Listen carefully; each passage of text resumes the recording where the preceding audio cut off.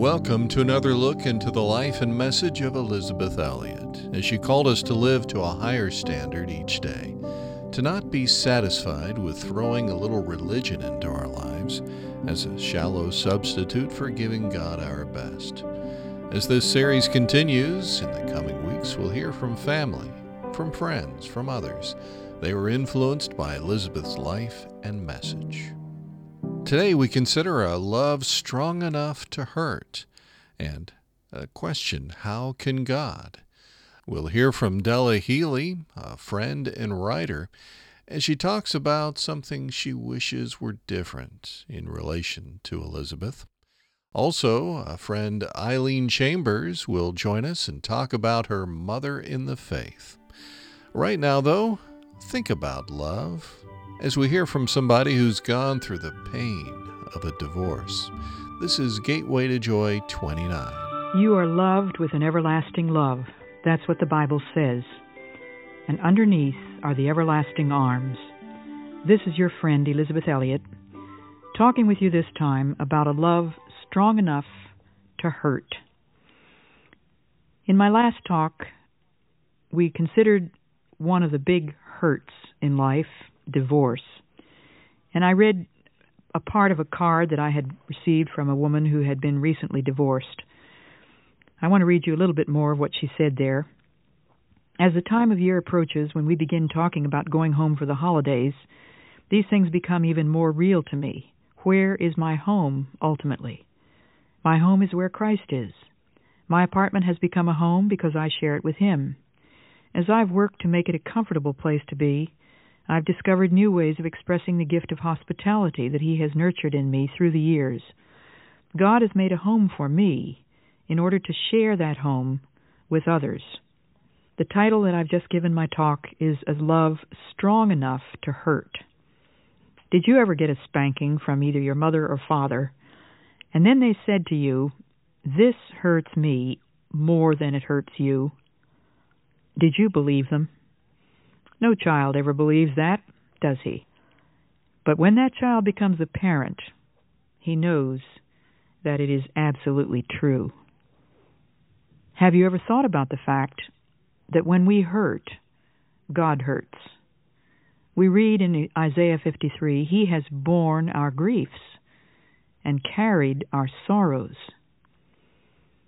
That should be a transforming truth for us, to realize that we don't suffer alone, that we don't suffer anything that God Himself does not share with us.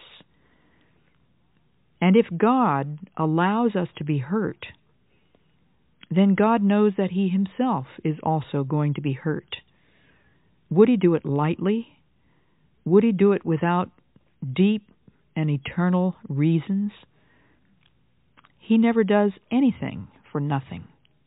He would never allow anything to touch us except what comes through His loving permission. So this business of a love strong enough to hurt deals with the very love of God. God loves us enough to say no. He loves us enough to allow us to be hurt, as any wise father has to allow his child sometimes to be hurt. He, in fact, has to inflict the hurt sometimes in the form of a spanking, depriving the child of dessert, sending him to bed early. The child cries. He's hurt. He doesn't understand why his father is doing this. And his father can only say, "This hurts me worse than it hurts you. Someday you'll know that it was for your good." The loss of somebody we love, whether by death or divorce or otherwise, brings us to the brink of the abyss of mystery. If we wrestle, as most of us are forced to do, with the question of God in the matter, we're bound to ask why He found it necessary to withdraw such a good gift. We will not get the whole answer, but certainly one answer is the necessity of being reminded that wherever our treasure is, there will our hearts be also. If we put all our eggs into the basket of earthly life and earthly affections, we haven't much left when the basket falls. Christians, being citizens of another country, subjects of a heavenly king, are supposed to set their affections there rather than here, a lesson few of us learn without mortal anguish. It's a lesson that I have thought I had learned, not once but several times, and I find that it has to be reviewed again and again. Sheldon Van Auken's love for his wife Davy, as he writes in A Severe Mercy, was an all-consuming love, passionate, romantic, and, as his friend C.S. Lewis pointed out to him, selfish. In their pre-Christian days, a short-sighted view of happiness led them to exclude all others, to the point of Van Auken's refusal even to allow children to mar what he and Davy had.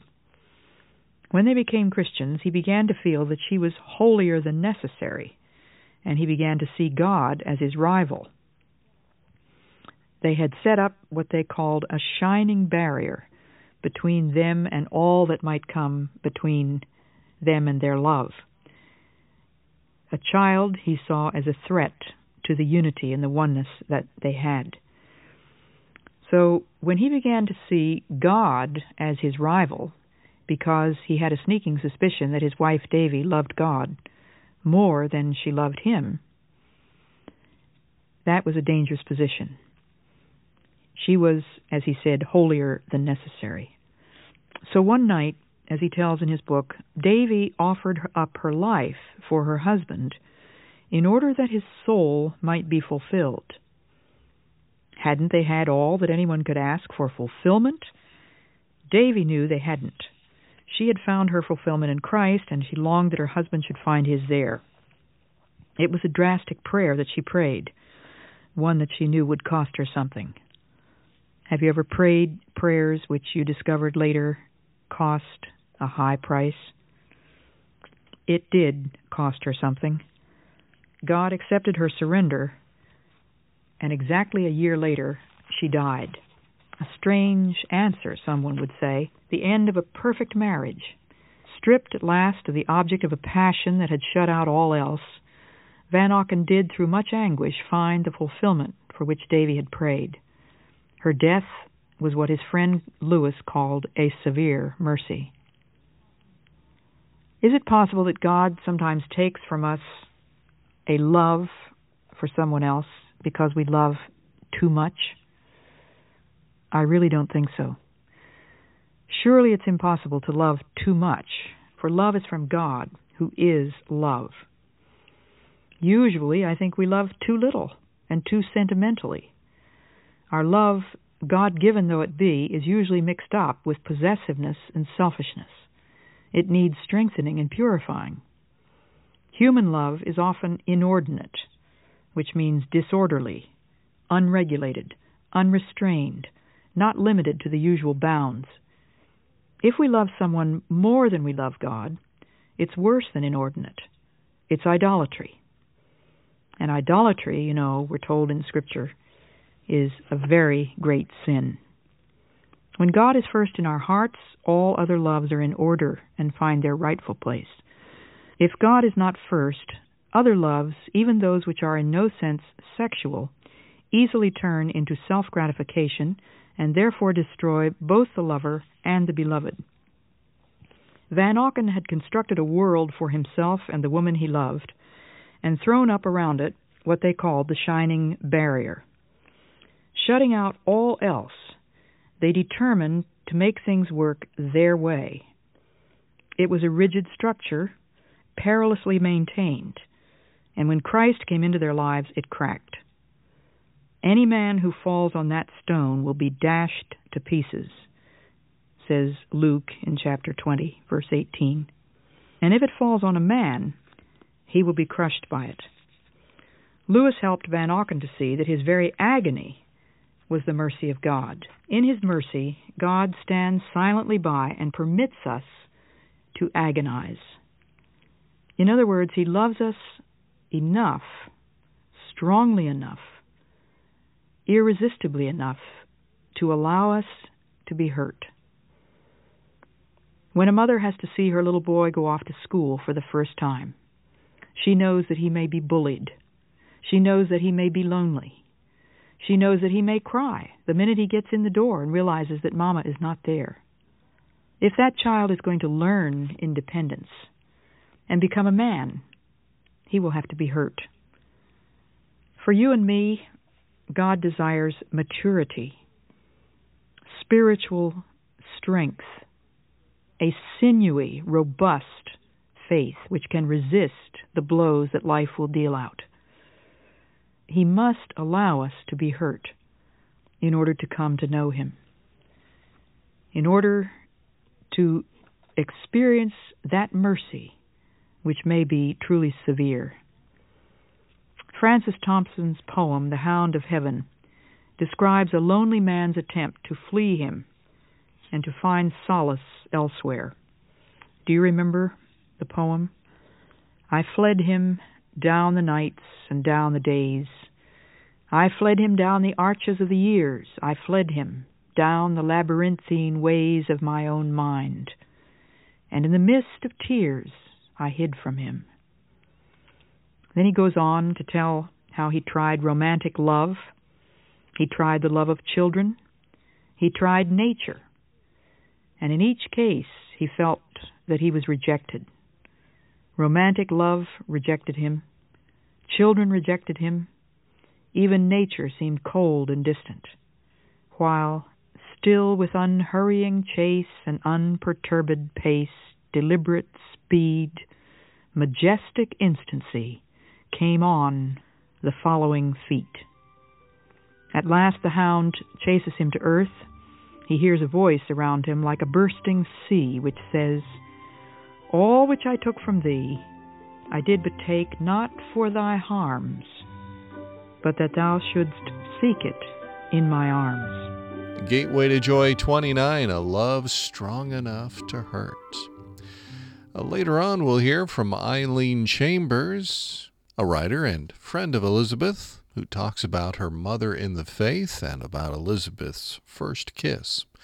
Also, right now, let's hear from Della Healy. She worked in the movie industry and wrote a screenplay. She worked on it for many years. She traveled to Ecuador, where Elizabeth had lived, and knew her well.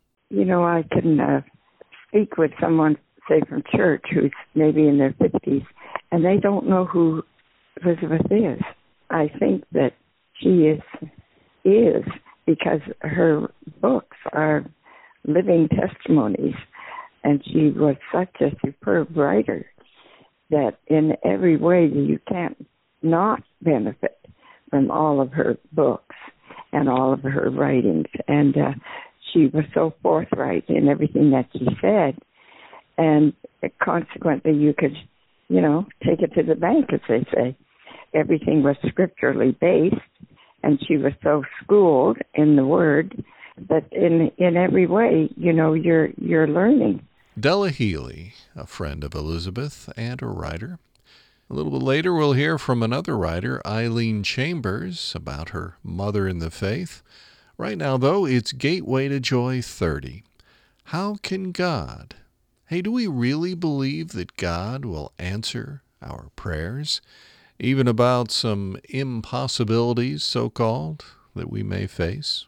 Do you ever sit down and worry and wonder and puzzle and ponder over how in the world God can possibly answer your prayers? Just this past week, I've been praying for what seemed to me like an impossibility.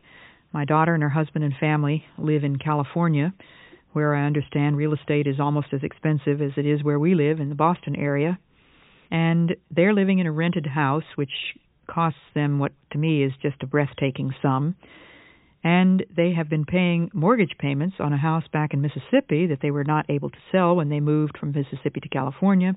So the whole thing has been looking to me like an absolute impossibility. And as so often happens, whenever I'm going to speak or write on a subject for other people, in other words, when I'm going to be dishing out what seems to me to be God's truth to other people, God has the most incredible way of putting His finger exactly on the sorest spot in my own spiritual life and saying to me, are you trusting me for this? You're telling all these other people what they're supposed to do. What about you? Do you really believe that I can provide housing and money to pay for housing for Valerie and Walt and those 5 children? Do you really believe that? Well, my answer is yes, Lord, I really believe you can, but I don't see how. And that's the question for today. How can God possibly do this? Do you remember Francis Thompson's poem, part of which I quoted in my last talk? The last stanza says this: all which I took from thee, I did but take not for thy harms, but just that thou shouldst find it in my arms. All which thy child's mistake fancies as lost, I have stored for thee at home. Rise, clasp my hand, and come. Now how can God store for us at home things which we think are lost? Maybe in some weird way material things, but everything we have lost? Did we only fancy it as lost? How could it be? If it's a child or a person, then we can believe that God can bring them to heaven and keep them there so that we will meet them someday. But all that we've lost, what about that? How does it work? I'd like to remind you of some of the questions that were asked in the Bible.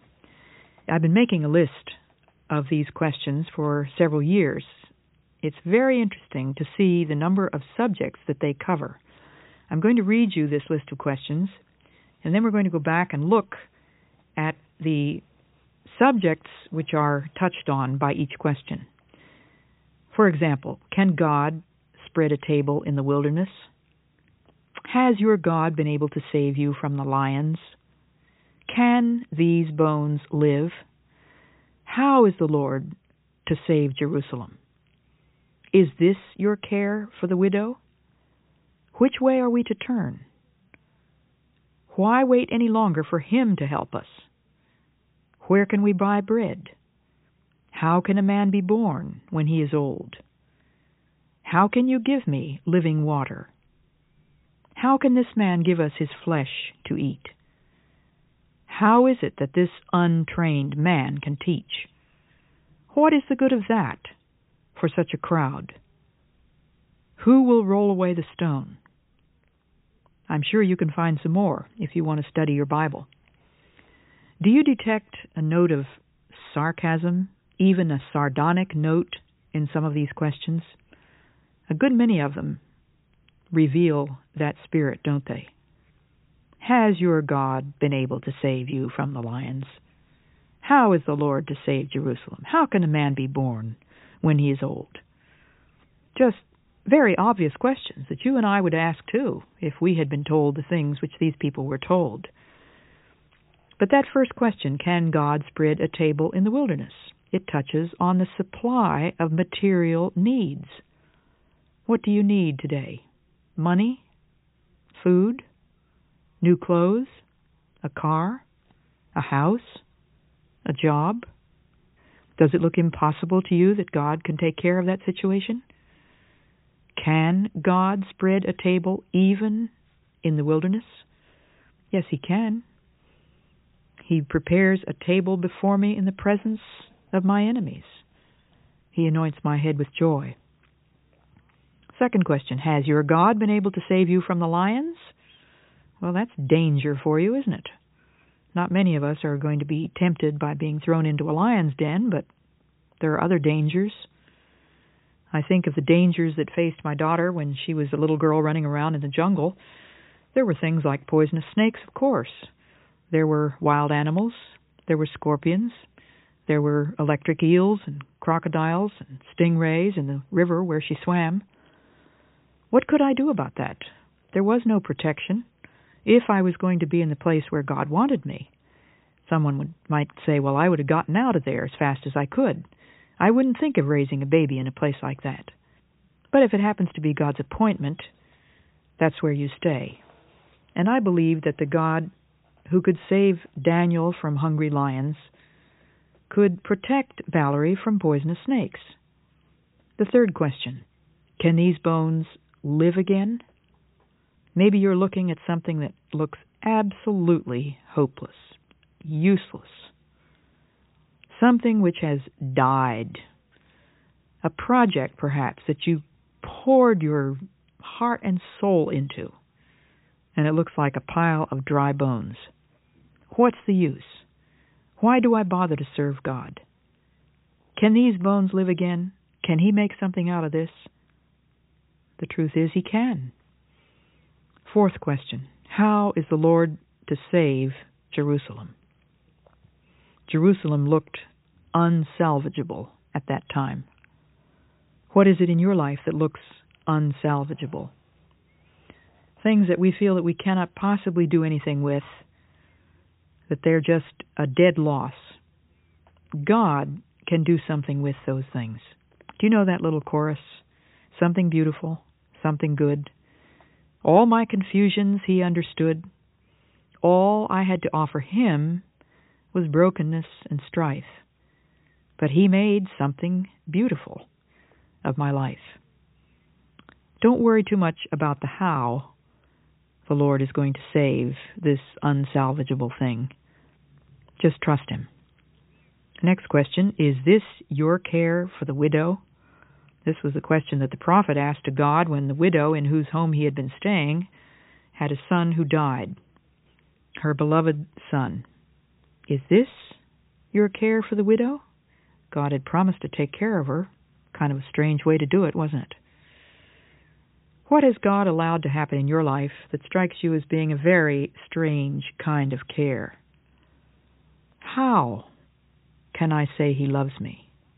How can you call this care? Yet, if you remember the story, God had a miracle in mind for that widow which strengthened her faith far more than if the child had never died. God enabled the prophet to breathe life into that child, and he was resurrected. Which way are we to turn is the next question. Who of us hasn't asked that question many times? Perplexity, the need for guidance. I talked to my daughter last night in California about the fact that they were going to look at a house yesterday, and I wanted to know how that had worked out. And so she told me that they saw the house and they decided they didn't like it as well as the one that they were in. So now they need guidance as to whether or not they should try to buy the house that they're in or whether they should keep on renting it. I don't know what your situation may be, but there's perplexity. What's the best thing to do? Maybe it has to do with an aging relative. Shall we try to take care of him at home? Shall we put him in a nursing home? Which way are we to turn? What kind of medical treatment should we have for this child? Which doctor should we go to? What college shall we encourage our son to choose? Which way are we to turn? I don't know how God may answer your question, but I believe with all my heart that He will. Then there's the question, where can we buy bread? Some of you hostesses have had the experience of saying, what in the world am I going to feed all these people? It's amazing how usually God enables you to find something where you didn't think there was anything. You can make something out of nothing. How can a man be born when he is old? Well, if ever there was a human impossibility, it's that a man should enter again into his mother's womb and be born, which is what Nicodemus saw as an impossibility and asked the question of Jesus. And Jesus explained that He was talking about spiritual rebirth. How can you give me living water? Said the Samaritan woman. I think in her question there was the implication there is no such thing. Living water? Well, if there is, give it to me so I won't ever have to come back here and draw this water again. I'll get out of a lot of work. The hows of God's dealings are beyond us. Gateway to Joy 30. How can God? Well, before we go, let's hear from writer Eileen Chambers as she talks about her mother in the faith and about a first kiss. I suspect there are countless folks out there just like me who see Elisabeth Elliot as a mother in the faith. She had this relentless knack of telling you what you needed to hear, but probably did not want to hear. Take feminism, for example, or premarital sex. Did you know that the first man she ever kissed was Jim Elliot on the day that he proposed to her? Or take whining. Elizabeth was a no veil of tears girl. How about doing your own thing versus obeying God? Or, as she is very well known for, and as I have previously mentioned, the fact that heartache and suffering are inherent in the Christian walk. Writer and friend of Elizabeth, Eileen Chambers. Eileen is the screenwriter for Valerie Elliott Shepard's book, Devotedly. Well, it looks as though our time is coming to an end, but thanks for letting us come into your home, your office, maybe along with you as you got some exercise today, wherever we found you. On behalf of the Elizabeth Elliott Foundation, in cooperation with the Bible Broadcasting Network, let me invite you to check out all the resources at elizabethelliott.org. Hey, if you get a chance, write a review for us sometime. Amy Shopper writes, I love how God has used Elizabeth and her ministry to teach women how to live as Titus 2:3-6 calls us to live. We don't need look at me teaching, but instead a look to Christ teaching and leading us to desire holiness that glorifies Him. This podcast points us to what truly matters. Well, thank you for those kind words. Be sure to check out all the resources at elizabethelliott.org. And until next time, may God remind you daily that you're loved with an everlasting love, and underneath are the everlasting arms.